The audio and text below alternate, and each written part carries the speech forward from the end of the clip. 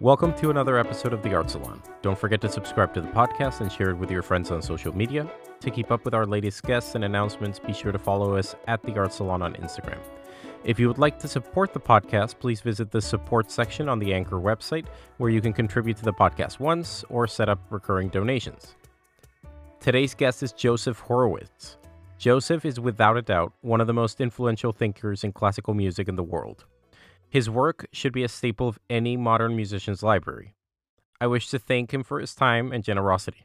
It was a pleasure getting to know him during the couple of hours we spent chatting. He had wanted me to embed a documentary, the link of which will be in the description to the podcast. However, I was unable to do so because of licensing issues. I will read some excerpts from his incredibly extensive and eclectic biography, for those of you who might not be familiar with his phenomenal work. Joseph Horowitz is an author, concert producer, and teacher. He is one of the most prominent and widely published writers on topics in American music. As an orchestral administrator and advisor, he has been a pioneering force in the development of thematic programming and new concert formats. Horowitz's forthcoming book, Dvorak's Prophecy and the Vexed Fate of Black Classical Music, published by W. W. Norton, proposes a new paradigm for the history of American classical music. It will be published in November 2021 in tandem with a series of documentary films he has produced for Naxos. Horowitz's 10 previous books mainly deal with the history of classical music in the United States. Horowitz was a New York Times music critic from 1976 to 1980 before becoming executive director of the Brooklyn Philharmonic Orchestra. During his 1990s tenure, the BPO was reconceived as a humanities institution, producing thematic, cross-disciplinary festivals in collaboration with schools and museums. In 2003, Horowitz co-founded Post-Classical Ensemble, an experimental chamber orchestra based in Washington, D.C. He serves as executive producer. Horowitz is included in Marquis' Who's Who in America. His website is www.josephhorowitz.com. His blog is www.artsjournal.com-uq. I have omitted his vast and impressive biography for the sake of time, but I hope you will all read it if you are unfamiliar with Joseph. He is truly an original and important voice in the arts for America. In our conversation, we discuss his upcoming book, Dvorak's Prophecy and the Vexed Fate of Black Classical Music, as well as the NPR documentary he produced, and which is linked in the description of this podcast. I hope you will all listen to it and enjoy his incredible scholarly work. In dealing with this subject, we land in many places, including cultural appropriation, academic work, the orchestral world's inability to innovate, migration patterns in music, and many more subjects. I hope you'll enjoy this conversation with Joseph Horowitz and are encouraged to go and find his brilliant work. It will help most redefine their understanding of classical scholarship and passion. With that, I leave you with Joseph Horowitz.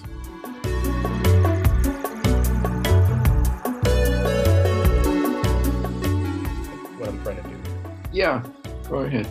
So I started this thing, I was going to start it anyway, but then the pandemic hit and I thought, why not now? And what I do, and I came to realize I could invite you through Dave Taylor, because I've read a lot of your work throughout the years, but I haven't, I didn't know anyone that knew you. So Dave encouraged me to reach out to you. But what I'm trying to do with this podcast is, particularly with instrumentalists, I'm seeing a lot of music podcasts that never want to have a broad conversation. Everything gets very specialized, and it becomes echo chambers of instrumentalists, and nobody hears the broader conversation of the arts. So I thought in that way, people like you are like the ideal guest for a thing like this. So, you know, I listened to what you wanted to talk about most today, which is the Dvorak project that you've been doing, and put out. I'd just like to, I thought since it's audio, the NPR show, by the way, they just agreed to do a second one. Oh, fantastic. Copeland and politics. But since it's audio, I was hoping you could incorporate clips. I might be able to in post. I don't have the capacity. Yeah. But insofar as we can, we should reference it, and it'd make it easy for you to do that. Absolutely. And, you know, the NPR one was very beautifully done that way. And so I guess I just had like, first of all, why don't we start for people that haven't seen it yet, and I'll link the whole NPR interview with you where the breakdown is. Tell me what you were trying to do with that project, and like what the goal was on the outset when you set out to, you know. So I'm somebody who does two things. I write books and I produce concerts, and I've done both of those things for a very long time. In the 1970s, in the late 1970s, I can barely remember it. I was a music critic for the New York Times, and I hated it. I hated it for lots of reasons, one of which is I didn't believe in the concerts I was attending. They seemed to me redundant and superfluous. And I felt betrayed as somebody who had grown up loving classical music. I wanted to know how it had gone off the rails and become something so marginal, so insular, so insignificant. And that led to my first big book, Understanding Toscanini, how he became an American culture god and helped create a new audience for old music. One of the most reviled books ever written about classical music. People just hated it. Some people loved it. There was no middle ground. And what I said was something bad happened after the First World War to classical music in America. It turned into a kind of high-toned entertainment, what Dwight MacDonald called mid-cult. And it ignored two things, contemporary culture and American culture. It was all about the masterpieces composed by dead Europeans. And this was a very bad direction that led to a cul-de-sac, which was what I was experiencing. So I became somebody who produced concerts and wrote books, many of which had to do with the American experience and why classical music had run aground.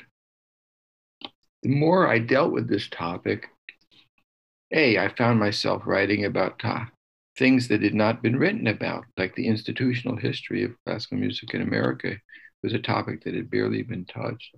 And B, I became aware of something that took me completely by surprise, which was that the heyday of classical music in America existed, and it happened in the 1880s and 1890s. That was the time to be a classical musician in the United States. People believed that we would create our own canon. And institutionally, in places like New York and Boston and Chicago, classical music was thriving. The most heroic figures in this period are Anton Seidl and Antonin Dvorak, who were close friends and who saw one another practically every day between 1892 and 1895 in New York City.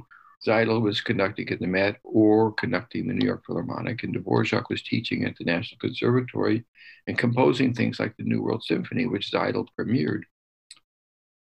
Dvorak, I think it's rather well known, although not as much as it should be, became an apostle for American music.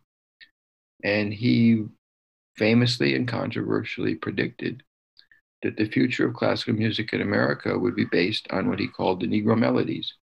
And by Negro melodies, he meant both what we now call spirituals and minstrel songs, like Old Folks at Home by Stephen Foster was a song that he adored because it had gone out and been absorbed by the people as a kind of anonymous folk song, which to him was the highest possible accolade for this song and for this tune.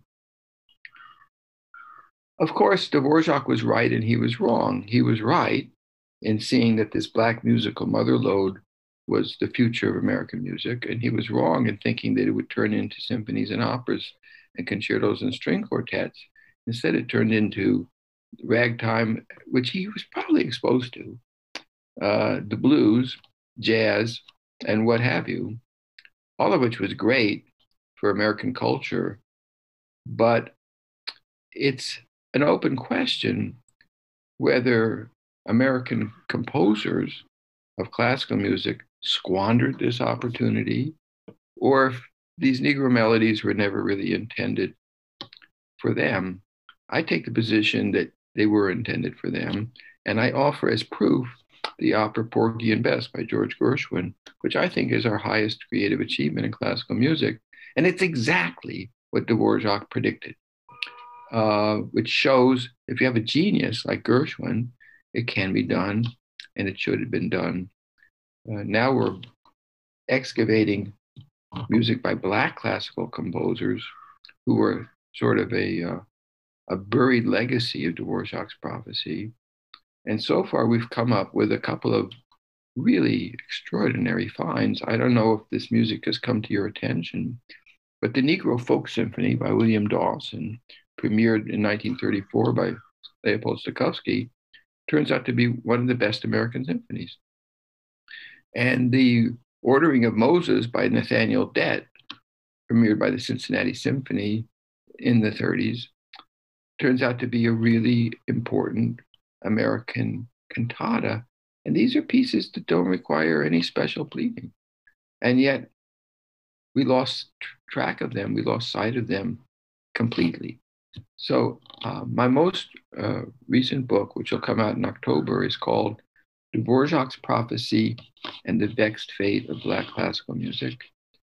And it proposes what I call a new paradigm, a new narrative for classical music in America that begins with the sorrow songs and includes Dvorak and Dawson and Dett, that makes Gershwin and Ives our two great creative talents, which I believe they are, and knocks down a rung Aaron Copland and the Boulanger trained composers who for decades we've sort of regarded, for reasons that are another topic, as our highest and most iconic achievement in classical music. They are not. Ask Arnold Schoenberg. He said, your two great geniuses are Gershwin and Ives. And I think a lot of people can agree today that that's so, even though they suffered a lot of neglect and a lot of opprobrium.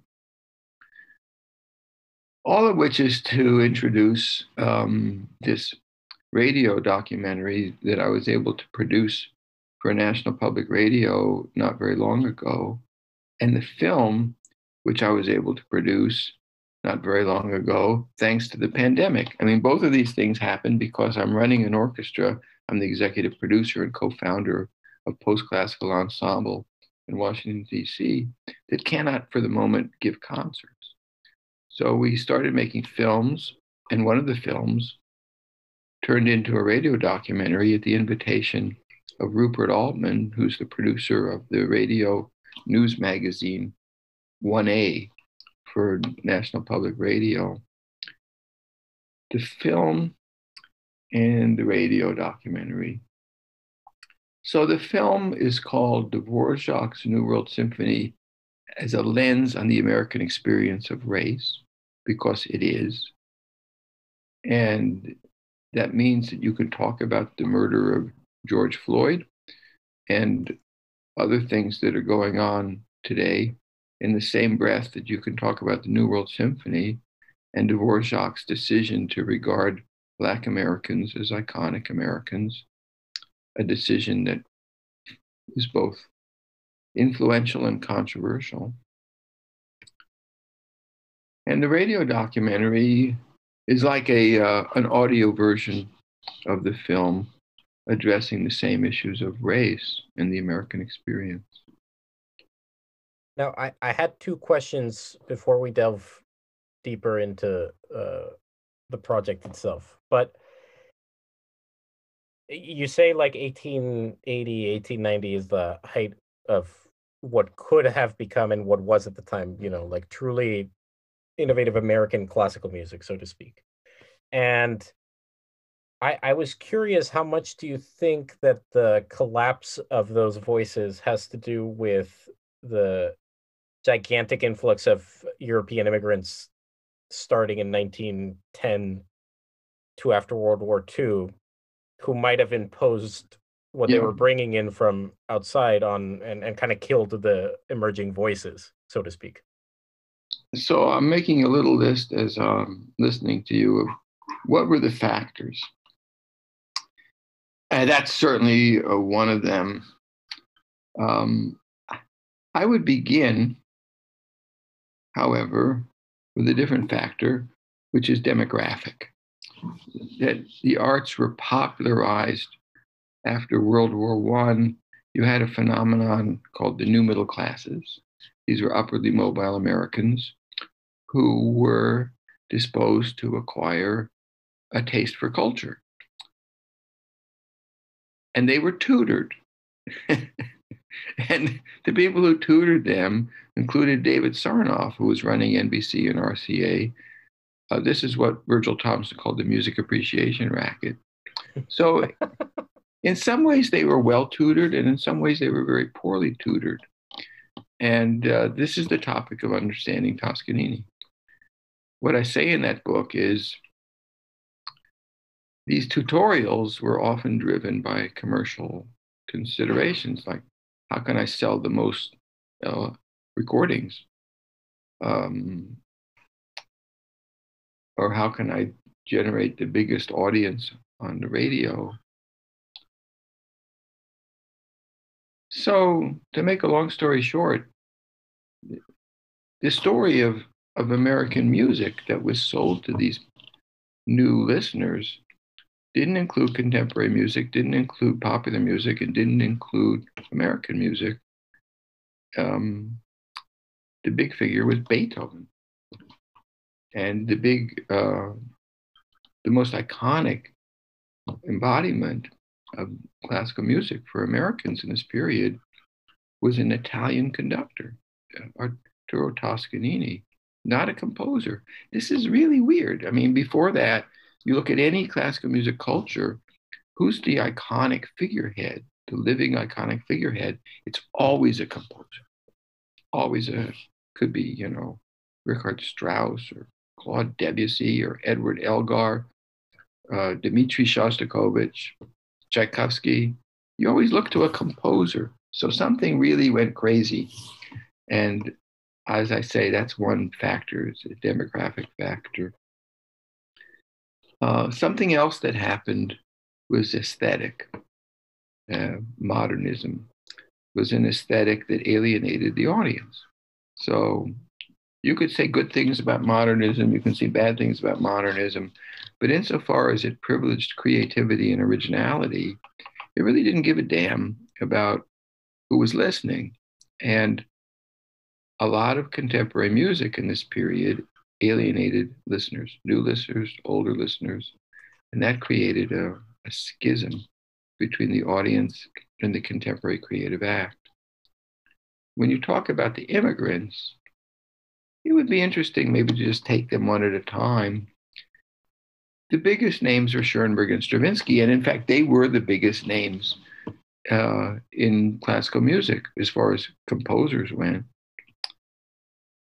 But you've also got enormously impactful performers. They really make a bigger difference. Maybe we should start with the performers. Toscanini's not an immigrant because he never took American citizenship, but for all intents and purposes, he moved to the United States. Koussevitzky did. Heifetz did. Horowitz did. Rudolf Serkin did.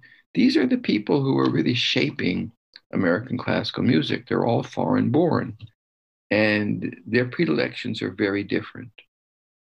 Koussevitzky's into American music. He founds Tanglewood because he wants to foster the same kind of thing that Dvorak wanted to foster. Toscanini is not founding Tanglewood. Toscanini is conducting Beethoven and Brahms. Rudolf Serkin is a hugely influential pedagogue. We're talking about a pianist who, however, ran the Curtis Institute and founded the Marlborough Music Festival, just as Koussevitzky founded the Tanglewood Festival. Marlborough is not Tanglewood. Serkin is somebody for whom one must have the highest possible regard. He's taking what he loves, which is Germanic culture, and with great enthusiasm and energy, applying it to his new homeland. Good for him, but not in every way good for us. we can't blame him for this. It's just it just so happens that he was not an American. He was a European who had to come here because he was Jewish, and Hitler became um, the the ruler of Germany and Austria. So Vladimir Horowitz, Jascha Heifetz, these are the most influential instrumentalists, and you can't blame them for being Russian. They are Russian.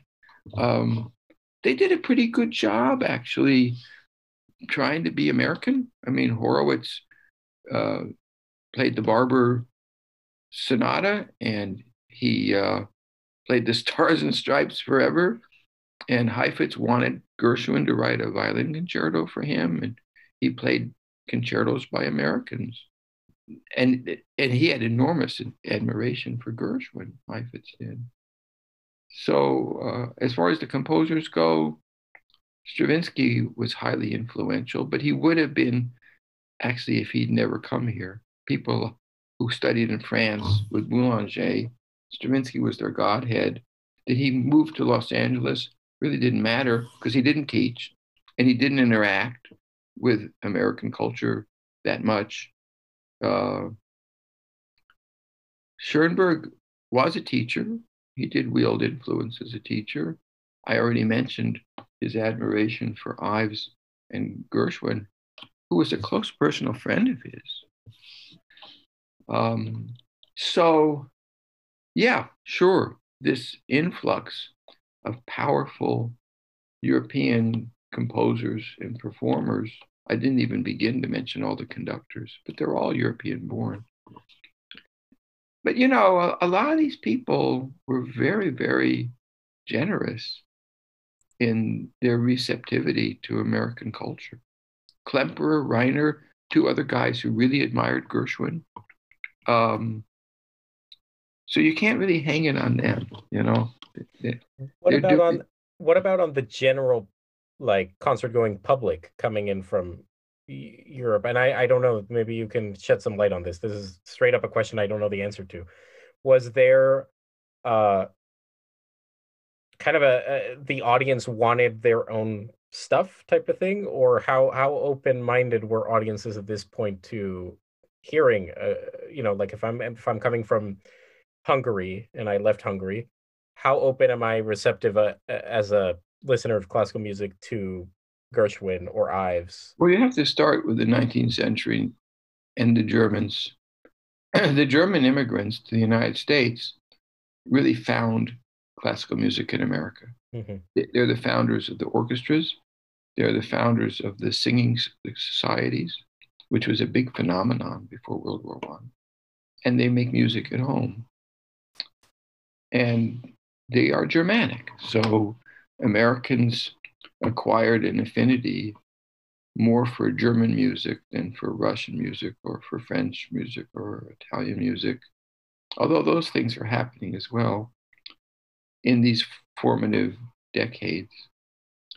If you're asking what becomes of this audience, which is mainly Germanic, after World War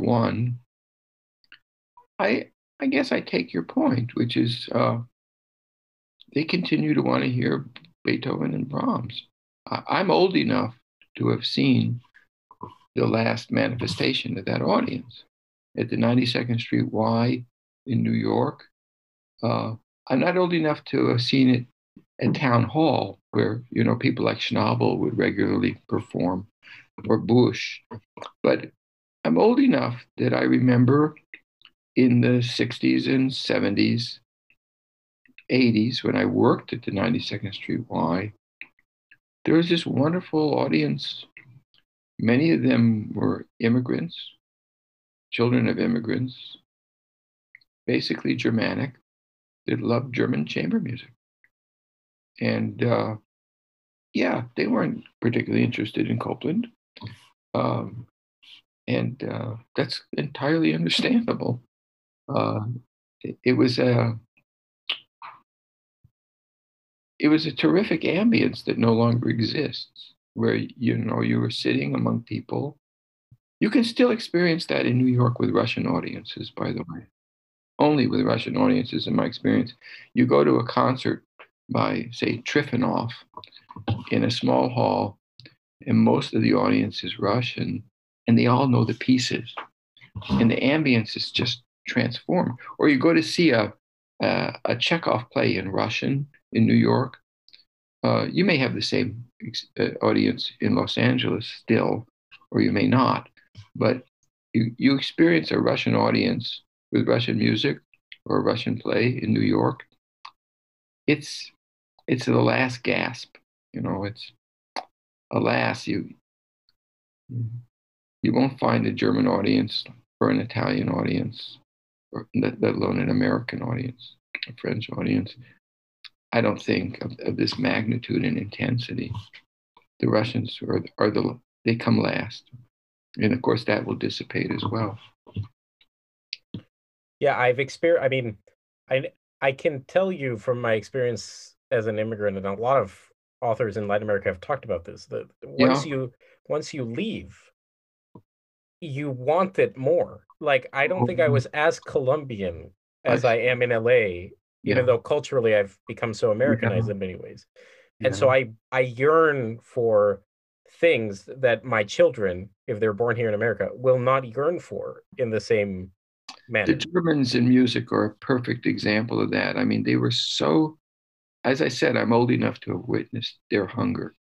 It was a wonderful thing to partake in. It really was. It's gone now, but it was great. It created an ambience that no longer exists. Or to go to a leader recital, even into the 80s, where everything is sung in German. It was such an intensely satisfying experience. Yeah, and I was reading T.S. Eliot's notes on the definition of culture, and he says something interesting, that as cultures evolve, things that are lost don't come, like, you can't put them back into place. And I think that that's one of them. Like, audiences for things that are foreign, essentially, if something local isn't built around it, those audiences change. They might change to something different, better in some ways, sometimes, but sometimes it's just gone, and it was a beautiful moment in time. And dealing with that result is sometimes confusing for us. I'm writing a book now called The Erasure of the Arts. And the topic is the erasure of the arts from the American experience, which nobody talks about or even notices, but it's happening all around us. The arts are in crisis. It's a calamity. And the pandemic has just accelerated the calamity and what should be our awareness of it. I want to get into that topic, but I want to go back a second to for a bit about the Dvorak thing. The other thing I found fascinating about the way you framed everything that I can relate to personally is this idea that an outsider can actually be really tapped into and discussing a struggle, which is something that, or a culture, which is something that right now is something that's met with resistance. So, like, you're saying Dvorak was very, prophetic, but also very good at seeing what the American music scene could look like, and he was an American. And do you think there's any value in people like that can see it from outside, and that we shouldn't avoid it? The classic example is Tocqueville. Everybody still looks to Tocqueville, this French aristocrat who blundered into the United States, as a prophetic and shrewd observer, because he came from France and could see things that we couldn't. Dvorak is our musical Tocqueville. He understood the power of the sorrow songs more completely than any American could, because they took him completely unawares. He had no idea of this music before he arrived. I can't know whether such a thing is any longer possible, because the world is, globalized, is a good question. I mean, the most obvious answer would be no, that we're so exposed to other cultures. An amazing example of this is gamelan, the impact of gamelan in 1889 in Paris on people like Debussy. There were no recordings of gamelan. There were no films of gamelan. So it was an epiphany, just as Swing Low, Sweet Chariot was an epiphany for Dvorak. We can't, I don't know, maybe if you go to Antarctica today, you could have an epiphany. I don't know. Yeah, and I think I agree with you. It's almost impossible in such a unified culture, especially with the internet, like you pointed out. I can go on YouTube and find things. The internet is a real problem. Yeah, but I mean the problem with it is we take for granted the discoveries we're making day to day. This thing that should have been the Library of Alexandria has turned into the most divisive thing on earth. I said something very naughty once in an interview with a guy from the BBC. I was in Carnegie Hall in the archives there with Gino Francesconi, who's the wonderful archivist at Carnegie Hall. And Tom Service from the BBC is talking to the two of us. And Gino's talking about his achievement. He's digitized the entire archive. And I said very improperly, I'm not sure it's a good thing. Certainly, there's a big part of me which feels it's a bad thing. It's too accessible, too readily accessible. And the whole experience of doing research and understanding the past changes fundamentally when you're dealing with a digitized archive. It's sad but true. It's also changed our relationship to art in a way that is concerning to me, which is we are now constantly looking for ways for art to be easier to process. And something about me revolts against this idea that like reading of War and Peace is not an easy thing. Whoever thinks it should be clearly hasn't read it. But what do you get on the outset? That's why that novel survived. And in general, I don't think that art should the internet has changed our understanding of how easily it should be to digest knowledge or something like that. And the art is embedded with, historic and cultural knowledge. And it should not be so easy to decode that that we should rebel against anything that's difficult. And I think that's what the internet has done, which is dangerous for the arts. I'm sure you're right. Yeah. But the reason going back, the reason I was asking you about how an outsider can contribute to an inside look, it's something that's being discussed now as a bad thing.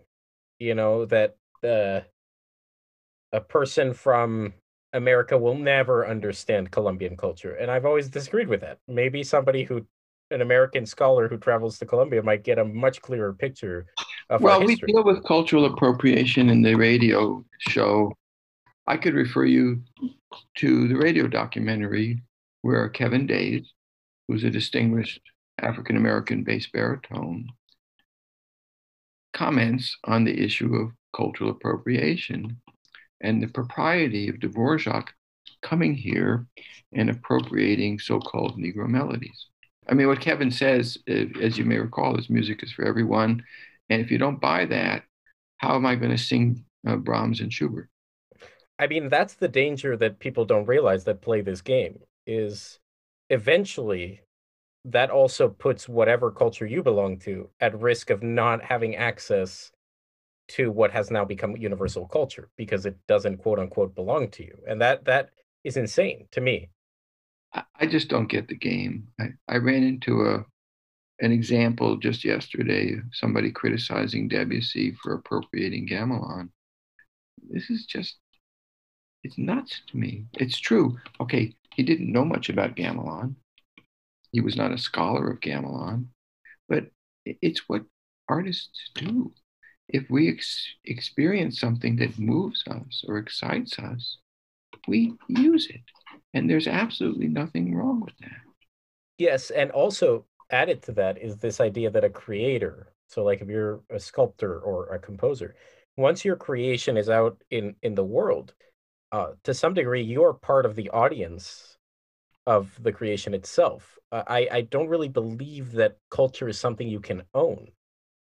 Culture is something that's put out by whoever puts it out, or art, philosophy, art, or the manners of a people. It's something that goes out and we determine as culture, but it cannot really belong to you the way your house belongs to you with a deed. It's very hard for me to feel any sympathy for the policemen who patrol cultural appropriation. I can a little bit understand in the case of the Indianists movement, which I take an interest in, why Arthur Farwell is more acceptable than Cadman. Cadman, maybe this is too much of a digression, Nicholas, but here you have people inspired by Dvorak using Native American lore and music as a starting point for composition. It's completely buried today because it's politically incorrect.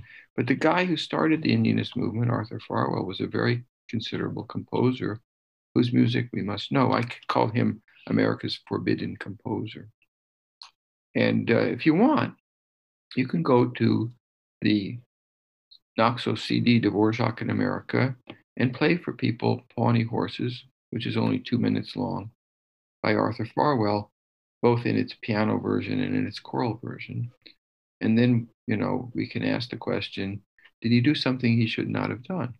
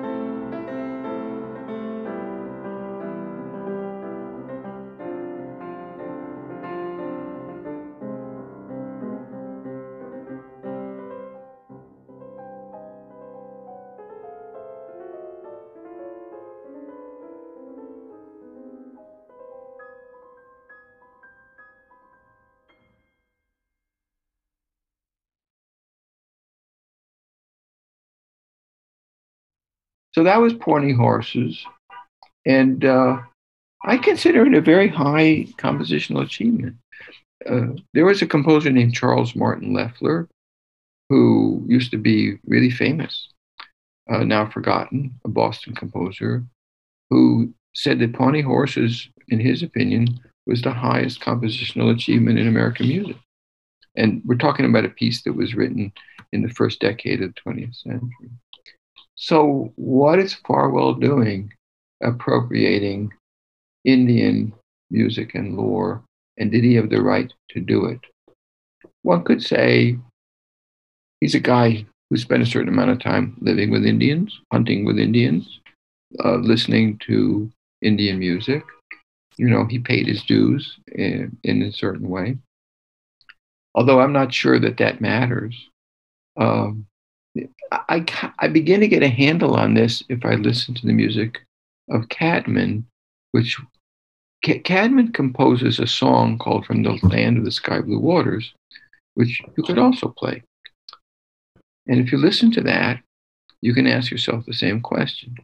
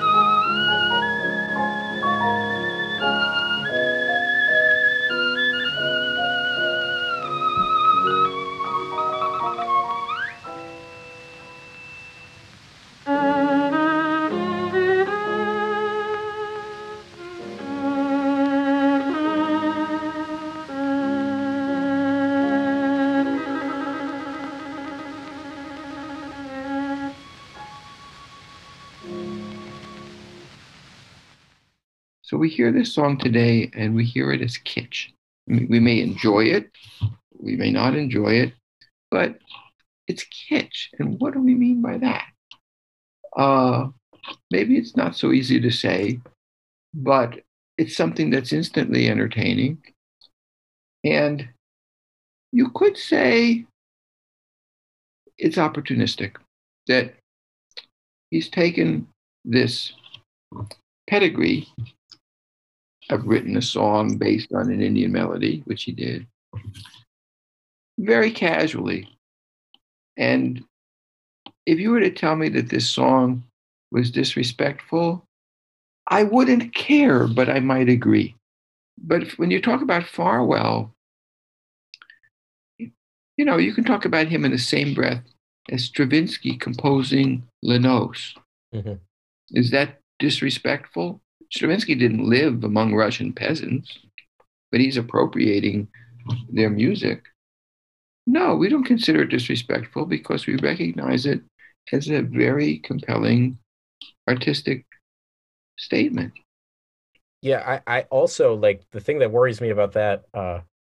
People don't do their homework about the influence that somebody's work that's foreign to their own culture can have on the local culture. I've referenced this again and again. I have to apologize. My dad worked in the literary business during the Latin American boom of authors, so that's something that's close Yeah. to my heart, and I met a lot of them. And the thing that always catches me whenever I read their personal especially Mario Vargas Llosa and Garcia Marquez wrote, and Carlos Fuentes, they wrote a lot about their influences. And on the one hand, you have like Spanish El Quijote and then Borges. But on the other, the thing that they all reference is Proust, you know? So they're referencing a French author as the most important thing as an influence to their own writing. And I think, well, what if you said Latin American authors have to figure it out on their own, and Proust can't come into the mix here because it's foreign to their culture? Yeah, right. And so they borrowed from these foreign cultures themselves to create their own very unique Latin American voice. And there's more hope for that integration or that unique thing if we are borrowing and stealing from everywhere we All can. culture is appropriative. It's Yeah. so obvious, and yet it needs, for some odd reason, stating and restating. You can't have culture without appropriation. So Dvorak is a huge appropriator. He's appropriating in the New World Symphony, big time, the Song of Hiawatha by Henry Rogers Longfellow, which is also an act of appropriation. And that's discussed in the film and in the radio documentary. How are we supposed to feel about Longfellow? And so, how does that leave us feeling about the New World Symphony, having appropriated Longfellow, who himself appropriated these bowdlerized versions of Indian legends that were set down by Mr. Schoolcraft? Well, you want to throw out the New World Symphony? I think it's an act of empathetic and inspired appropriation. And if it were not appropriative, it would not be as inspiring.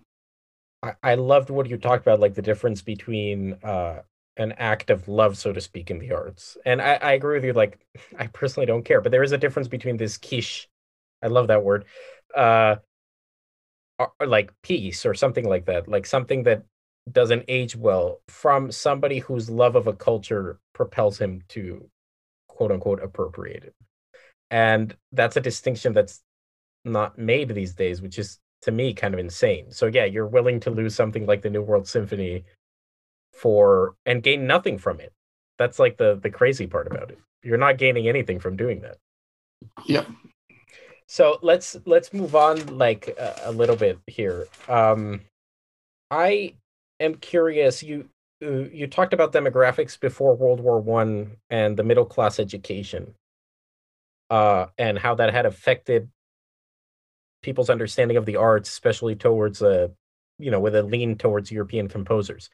Did this intensify with the end of World War II and the even bigger growth of the middle class and wealth in that regard? The conventional wisdom at the time was that there was a culture boom. That's a term that applies to the 60s and 70s. And people had more disposable income. There were statistics about more books being purchased or more concerts being attended. And yet, an odd thing is that concurrent with the culture boom, cultural institutions were in crisis.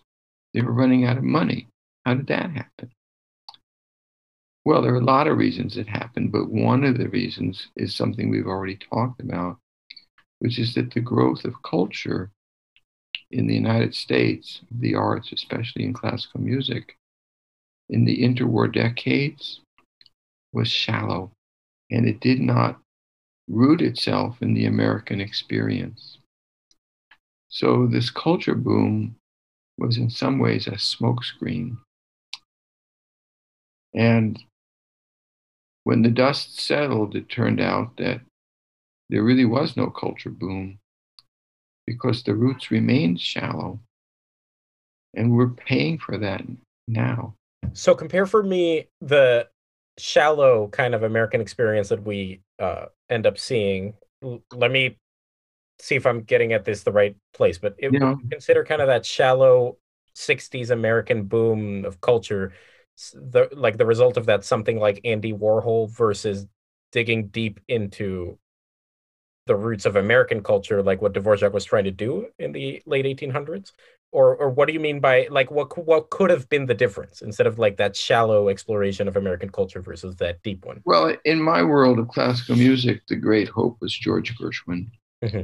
Gershwin was the guy who was a mediator, an interloper, who could connect Tin Pan Alley, Hollywood, Broadway, Carnegie Hall, and the Metropolitan Opera, and he was a genius. People don't realize how much he was disdained in his lifetime. It's really shocking to read the things that were said about him by American-born classical musicians. Most fundamentally, that he wasn't a real composer. And when he died, Olin Downs' obituary in the New York Times predicted that no one would remember Porgy and Bess. So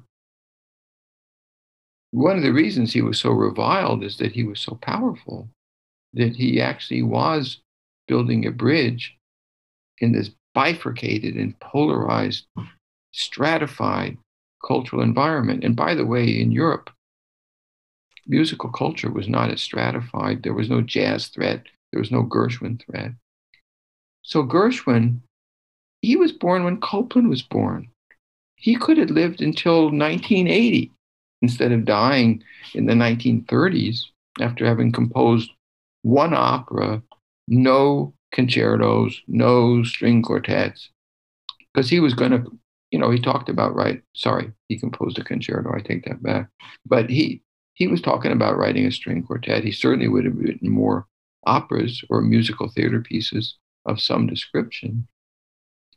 So if you're asking me what could have happened instead in the 60s so that we would have deeper roots, Gershwin was a guy with roots. And they went back to the sorrow songs. They went back to the cotton fields. I mean, quite frankly, he had much deeper roots than Aaron Copland. Ives had roots. Gershwin had roots. We needed to build on these guys. But they were marginalized. They were not even part of the narrative. The guys with the roots. Why didn't we have an American Faulkner in classical music?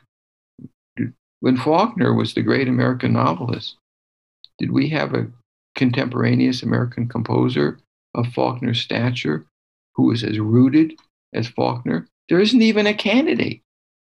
Ives was in some ways like Faulkner, but that's from an earlier period. We didn't even come close to having a rooted musical genius comparable to what Faulkner was for American literature. And indeed, American literature is more deeply rooted and more productive than American classical music. And instead, you've mentioned Copeland a couple times, but the result is, I think, in my eyes, from everything you're describing, we cheapened the guy who we shouldn't have cheapened, which is Gershwin. We make him seem, even now, we make him seem like a movie composer. And we glorified the one who actually is sort of a movie composer, which is Copeland. I have to agree with you. I do find Copeland's music that we best know him for to be slick. By the way, there's a Copeland film in the same series where this comparison to Ives and Gershwin is made very explicitly at the end. That's going to become our next NPR radio documentary. Wonderful. Copeland. Yeah, these are very troubling stories. What does that do? Because I think, you're helping me put a lot of things together in my mind, but in what we've been, or what America has been favoring in their quote unquote high art, it now starts making perfect sense to me that institutions, especially orchestral institutions, see their future in a lot of cases not as elevating some sort of American culture, but rather looking for the voices that perpetuate these cycles. I'm thinking here, and even though I have tremendous respect for him, like the platforming of John Williams as like an innovative American composer, which he's not in any respect. And meanwhile, continuing to ignore perhaps more deep composers that are out there. Do you think that that comes from that kind of notion of who America decided to keep elevating throughout the years, starting with Copeland? What I would mainly say is that our orchestras have failed to curate the past. Museums have succeeded. Mm. We've curated our American past in the visual arts and utterly failed to curate our American past in music. Even Ives is not nearly played as much as he should be. But then I could just list composers for you, like George Chadwick or Arthur Farwell, Bernard Herrmann. Okay, here's a guy who's from your neck of the woods. I mean, he's from New York City, but he winds up in Los Angeles, where he's not taken seriously by the composers back in the Northeast who are not on his level. Herrmann, to me, is the most underrated American composer of the 20th century. I'm not just talking about his film scores, but his clarinet quintet and his symphony, his cantata Moby Dick, his radio plays. Post-Classical Ensemble has a new CD on Naxos with the radio play Whitman, scored by Bernard Herrmann in 1944. That's particularly pertinent today. It's about democracy and Whitman's vision of an inclusive democracy. But this is really mind-boggling. It's not hard to sell tickets for a concert of music by Bernard Herrmann. So what's the problem? Why in the world are not American orchestras performing his symphony? Why doesn't somebody perform Moby Dick? You could get an audience for that. The clarinet quintet is my favorite American chamber work, the Herrmann clarinet quintet. Esa-Pekka Salonen, when he was music director of the Los Angeles Philharmonic, moved to Los Angeles and looked around and asked himself what might be here for my orchestra. And he came up big with Bernard Herrmann and Silvestre Revueltas. He could not have gone, he could not have done a better job because here are two major composers that are not known, and in Herrmann's case, not known for his concert output. I didn't think Salonen did Moby Dick, and I don't think Salonen did the symphony, but he performed and recorded the movie scores, and he did an entire CD of Revueltas, who's one of the most impressive composers ever produced in North America. He happens to be Mexican, although he spent a lot of time in the US. It's just beyond, I wouldn't say it's beyond comprehending because I understand it all too well, but it's totally unacceptable that American orchestras do not perform the music of revueltas. It simply should not be permitted. And yet, here's a guy with a unique sonic signature. He's a New World original. He writes great for orchestra. And who's ever even heard of him? I'm not talking about, a specialized taste or special pleading because he happens to be Mexican. For me, he's a greater composer than Copland. And that's part of the problem. I think when they do perform things like revueltas, they throw him in a concert specifically for that purpose. It's like you're saying, they turn it into a specialized thing when it shouldn't be. So, Latin American voices, and they do one concert every 10 years, and you're missing the point of what you should be doing as a curator, which is just grabbing the best of everything. And these shouldn't be one-offs. I think a curator needs to do more than that. I think a curator needs to retrieve the past and tell a story. It doesn't have to be the best. Mm-hmm. We need to know the symphonies of John Knowles Paine. We may not, and they're pretty good. They're not as good as Brahms and Schumann, but they're very, very skilled symphonies, and they're not cookie cutter symphonies either. They don't sound American, but they don't lack originality and creativity. That music is part of our national heritage. And when you get to Chadwick, you're talking about music that's not only part of our national heritage, but music that's damned good. There's a piece by Chadwick called Jubilee that should be as known as The Stars and Stripes Forever. It's a fabulous piece. And it quotes Camptown races. But most conductors in this country have never even heard of it. Now, another thought that just came to me, in the rejection of these very unique and powerful voices in favor of, like you called it, the shallower level, do you think that also helped propel the insular nature of the modernist American composers that came after? Do you think that helped keep them out? They didn't have any. Copland felt this way. There are no shoulders.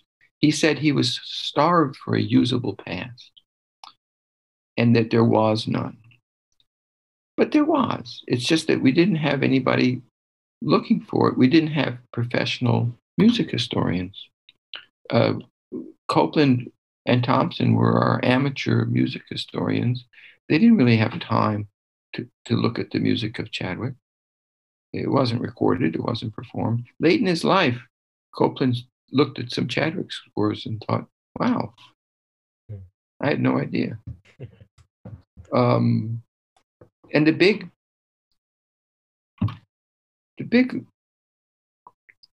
vacuum is Ives. I mean, that Ives was not, again, when Copland discovered Ives, he thought, Jesus Christ, here we are saying we don't have a past, we don't have anything to build on. We're trying to create an American symphony. And these pieces have been sitting there without anybody knowing or hearing them. If Ives, here's a virtual history exercise. It seems that Mahler, when he was conducting the New York Philharmonic, stumbled on the score of Ives' Third Symphony and considered programming it. This is it may be apocryphal, it may not be, but there's every reason that Mahler would have taken to Ives, because Ives is Mahlerian and Mahler is Ivesian. Suppose he had found the Second Symphony and performed it with the New York Philharmonic in 1910. This is not implausible, really. I mean, he just didn't know it was there, but, it's completely plausible that instead of performing MacDowell, which he did, he performed Ives' Second Symphony. That would have been a game changer. And then when Copland came along, Ives would have been a known, to some degree at least, a known quantity. So yes, the modernists, they started from scratch. And in retrospect, they didn't have to, but they didn't know any better. They didn't look at Chadwick. They didn't know about Ives. Gottschalk is another composer you could mention in the same breath. He was Now, there already. oh, I'm sorry to interrupt. I had a question too about Ives since you're Yeah, onto it. yeah. I mean, I'm still shocked with Ives, and maybe you've experienced this yourself, but I can tell you it's disheartening at you know, when I work with orchestras, like youth orchestras that I've worked with, he still met with resistance from American-born trained musicians at They've done conservatories here. a terrible job cultivating an interest in Ives, and orchestras are to blame, conductors are to blame, chamber musicians are to blame. It's scandalous that in the 21st century, when Bernstein in 1951 belatedly gave the world premiere of Ives' Second Symphony, which we now believe was completed in 1909, it was noticed, and he recorded it, and that recording was noticed, and people thought, "My God, look at the magnitude of this!" But nothing happened. Orchestras didn't start performing it. Conductors didn't start conducting it. It remained outside the repertoire. It's unacceptable. Yeah, it is, and especially considering the amount of money that was being poured into American orchestras starting in the 50s. Yes, that money was famously squandered, and it's one of the reasons that charitable foundations today will not support orchestras. So this is the other topic I wanted to get into. They feel they were ripped off. Yeah. So let's talk about that, and because they were. Yeah. So you wrote, I just want to reference it to anyone that wants to look for it, but you wrote an amazing thing in December, or you got posted in December, the one that's called Our Revels Are Now Ended. And it deals with some of this. Scholar. Yeah. It deals with some of this. So, I want you to go in depth about that, like the history of, or not in depth, but what was the most, in doing that research, what was the thing that most struck you about that paradigm of private versus public funding, and why American orchestras sort of landed in this position? It's not new to me. When I was running the Brooklyn Philharmonic in the 1990s, the Knight Foundation announced the magic of music. This was going to be their initiative to support innovation in the symphonic community, because it was widely understood that orchestras needed to innovate. Nobody knew what that meant. They just knew that something had to be done. And Rockefeller, Ford, Hearst, Mellon were all pouring money into orchestras in support of innovation. And this was a particular effort that I happened to witness and take part in from day one, because the Brooklyn Philharmonic, I was the CEO, was one of the orchestras in the initial group funded by the Knight Foundation. And they had a grant officer there, I forget her name, who was new to classical music. And they put a lot of money on the table. To get into the circle, you had to be approved, and you had to apply with a proposal. Here's what we're going to do to innovate. So we got in, and we innovated because, that's another story, but we were doing something that was not being done by other orchestras, including Ives. So the other orchestras, they got nowhere, really. I remember one of the orchestras that will remain nameless, their innovation was to put a large screen behind the orchestra and show a close-up of the oboist when he was playing. That was their innovation. And a lot of this money was just absorbed for general operating, because orchestras needed money to balance their budgets. And it was short-lived. I remember talking to this woman, I forget her name, who said she just couldn't believe what she had found. She said, I went to the annual conference of the League of American Orchestras, then called the American Symphony Orchestra League, and people seemed clueless. They had no idea what to do, or even that there was a crisis. They were in another place. and Knight terminated the program. Well, and so I understand them being at a loss, but the part that is inexcusable, and this is part of the paradigm that we keep repeating, they still took the money and they still count themselves nonprofits with a mission statement of all these things, and yet they pay such close attention to the bottom line instead of what their mission should be. And it's similar to what you're talking. I mean, if there used to be a grant for innovation and you don't innovate, how like it's almost like how dare you, you know? I don't think it was done cynically. No, no, of course. First of all, there was desperation. We've got to balance our budget. And secondly, there was real lack of leadership. There wasn't anybody at these orchestras, whether it was the music director or the executive director or the chairman of the board or the artistic administrator, who really had a vision. And I'm afraid it's still the case by and large that orchestras now, even more than ever, they're frantically attempting to innovate. They know they've got to do something. So the solution right now seems to be, let's play as much black music as we can. Let's hire a black conductor or black pianist. Find something composed by a black person. It hasn't really occurred to them because they don't have the resources to curate the phenomenon of black classical music. There's a story there. They're not prepared to tell it. And by the way, Dvorak is integral to that story. Now, in that line of thought, because I see it too, like you said, everyone's trying to innovate, and personally, it would be more important now than ever that your content is interesting, because they're all trying to go online, for example. That's the big innovation they're trying to get, kind of like what the Berlin Phil did 12 years ago. But the thing that remains a question for me in dumping, a lot of money into this is, but what is the difference in your content? Like, what makes me want to get a subscription to both the Berlin Phil online and the LA Phil online if you haven't done the work, like you're saying, of finding something unique that will make the two organizations different? And I think in that way, curating these type of concerts like you're talking about is a clear, at least one way to do it that they're not doing in Europe.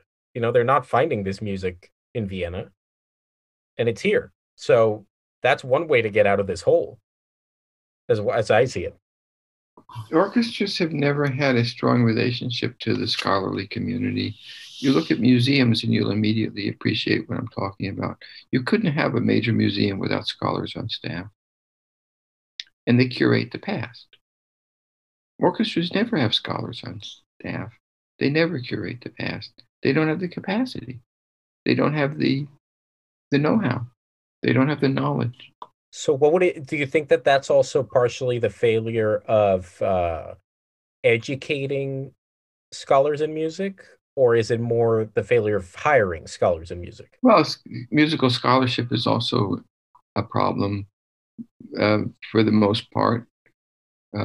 Classical music in America has not attracted the attention of scholars, even music historians. Today, there's a great focus on the contemporary moment.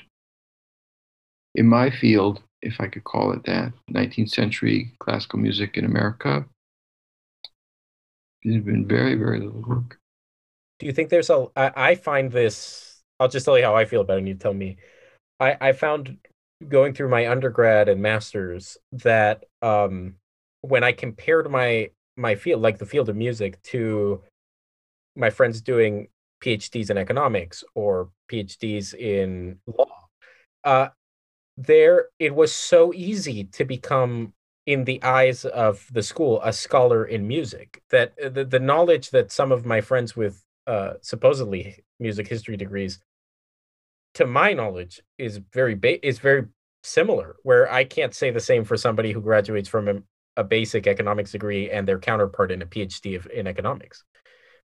Do you think that schools are sort of not, there's like two level, like they don't have the same power as other scholarly pursuits, like in linguistics or something? Where did you get your My undergrad I got at McGill, so that's a very heavy research school.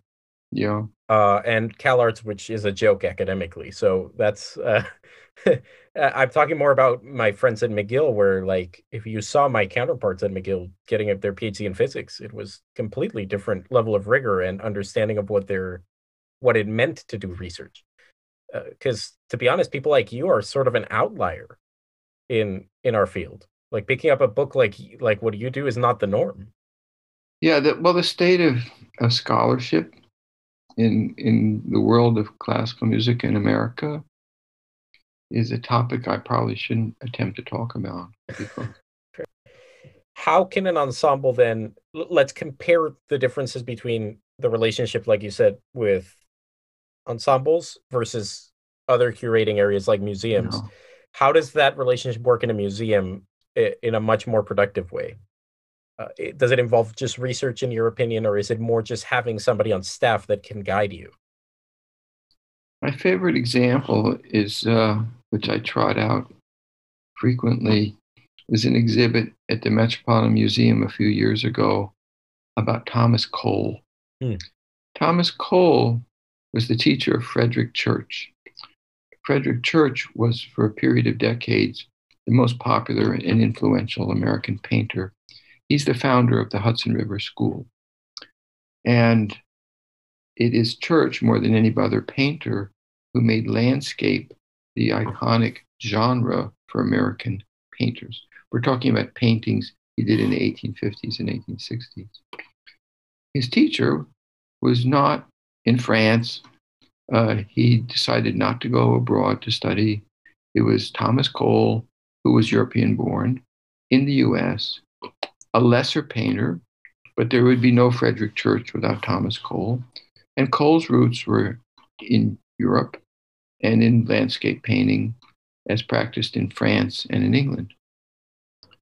So the Met had an exhibit about the relationship of European landscape to Thomas Cole, and it followed this narrative to Frederick Church.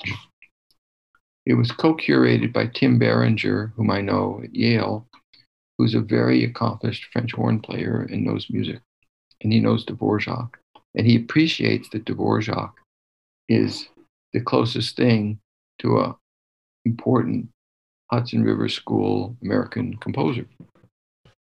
So I found this a very illuminating exhibit. It was copiously annotated, and of course, the paintings were there, some of which had been brought over from abroad. And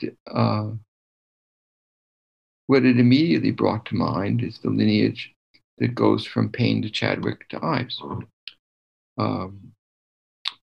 Ives is our first really important symphonist, and the important symphonists who precede him, who are lesser figures, are Payne and Chadwick. Chadwick became a symphonist because of Payne.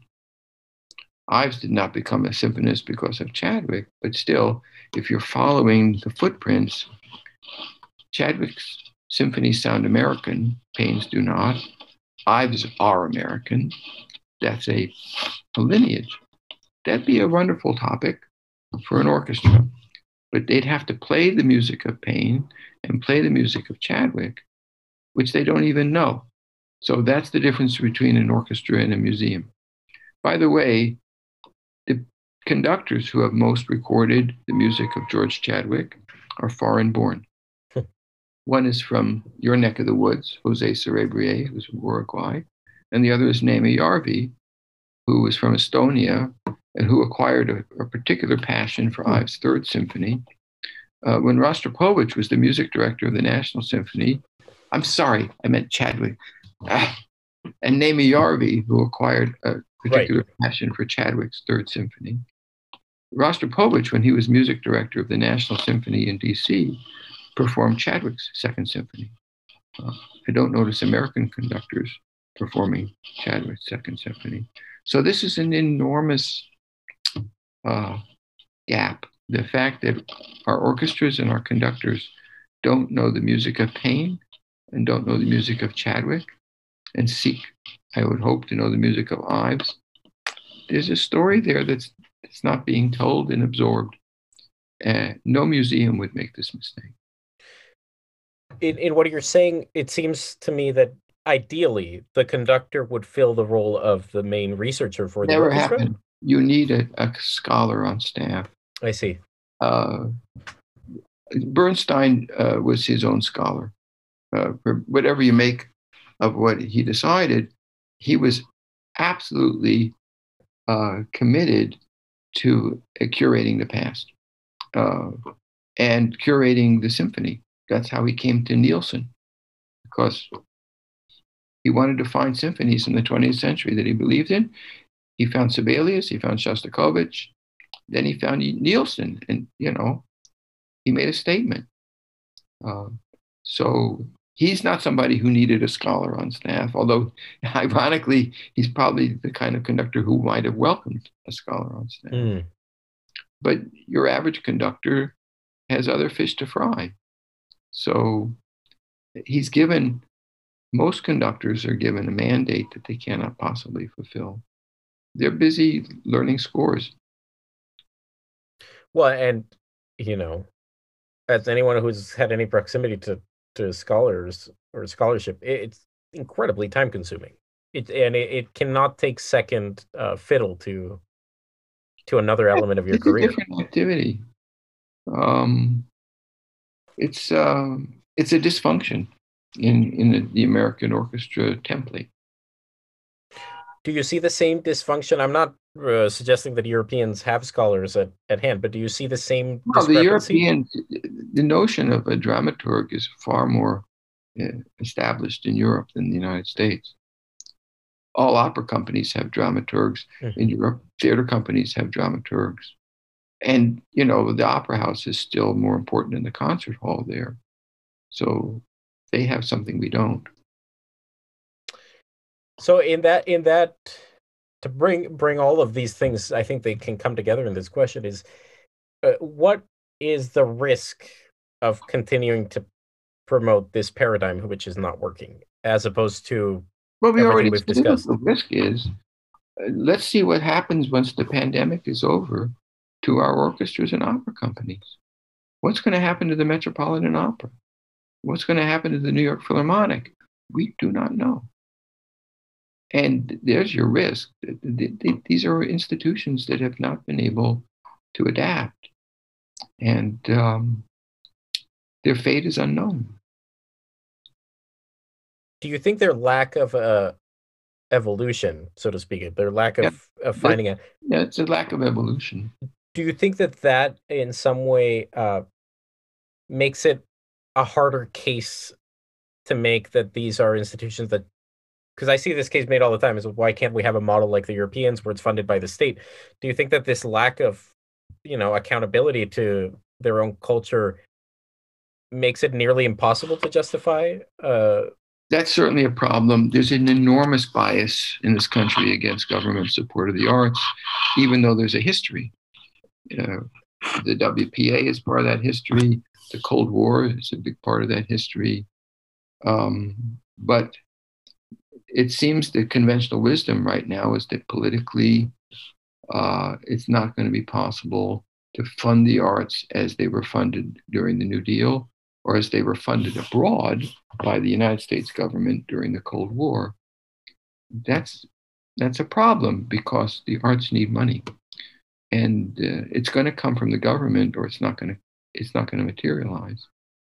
And yes, the fact that our orchestras have not really embedded themselves in the American experience is an obstacle to making a case for government funding, just as it became an obstacle to making a case for funding by charitable foundations. They've dug a hole for themselves. I worry that the hole is getting deeper every. Yes, it's always getting deeper.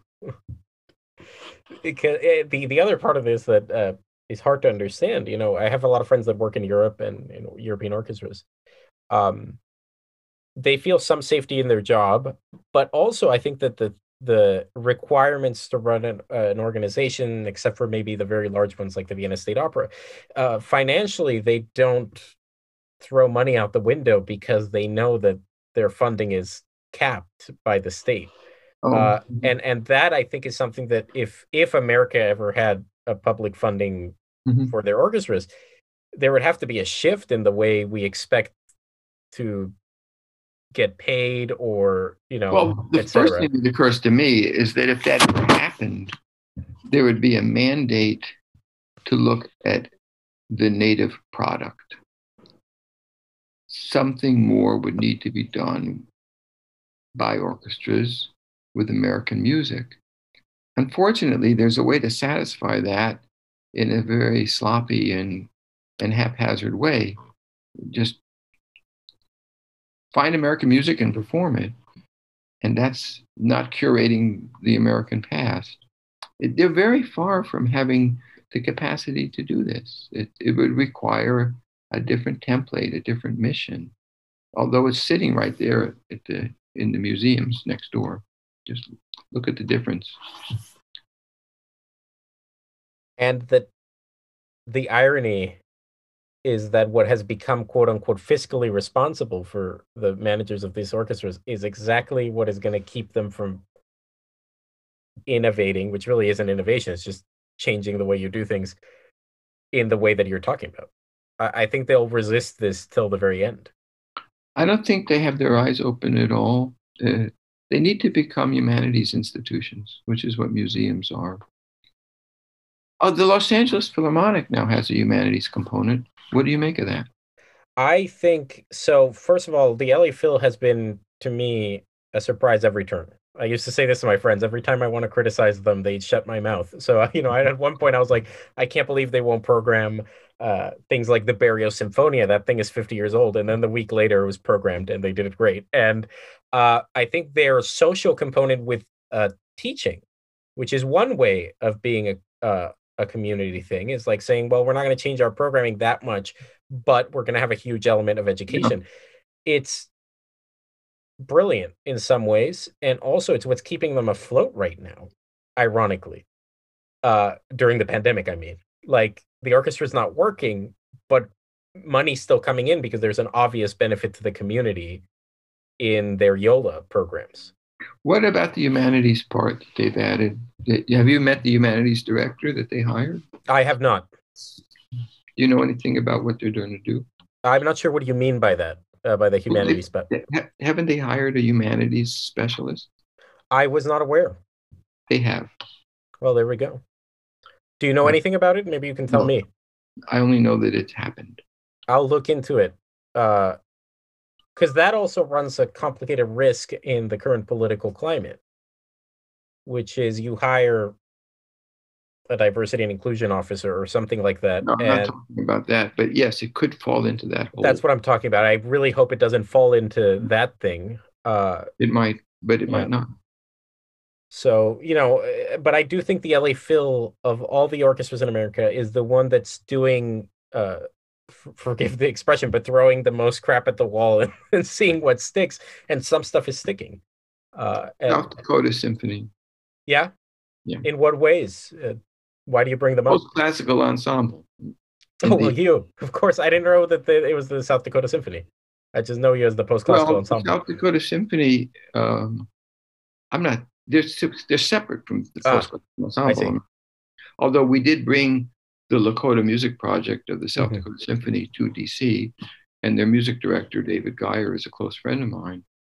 But Geyer's signature initiative is the Lakota Music Project, which brings the orchestra to Indian reservations. So they're there. That's fantastic to hear. I mean, And his programming is very adventurous. He does a lot of new music, a lot of American music. It's an excellent orchestra musically. It's in the community. Um, it's a model. yeah, well, hope people like the big organizations that still currently have their budgets, which I'm sure they're going to start declining if they don't do something. Let's hope they pay attention to those They won't. models. I don't think they will.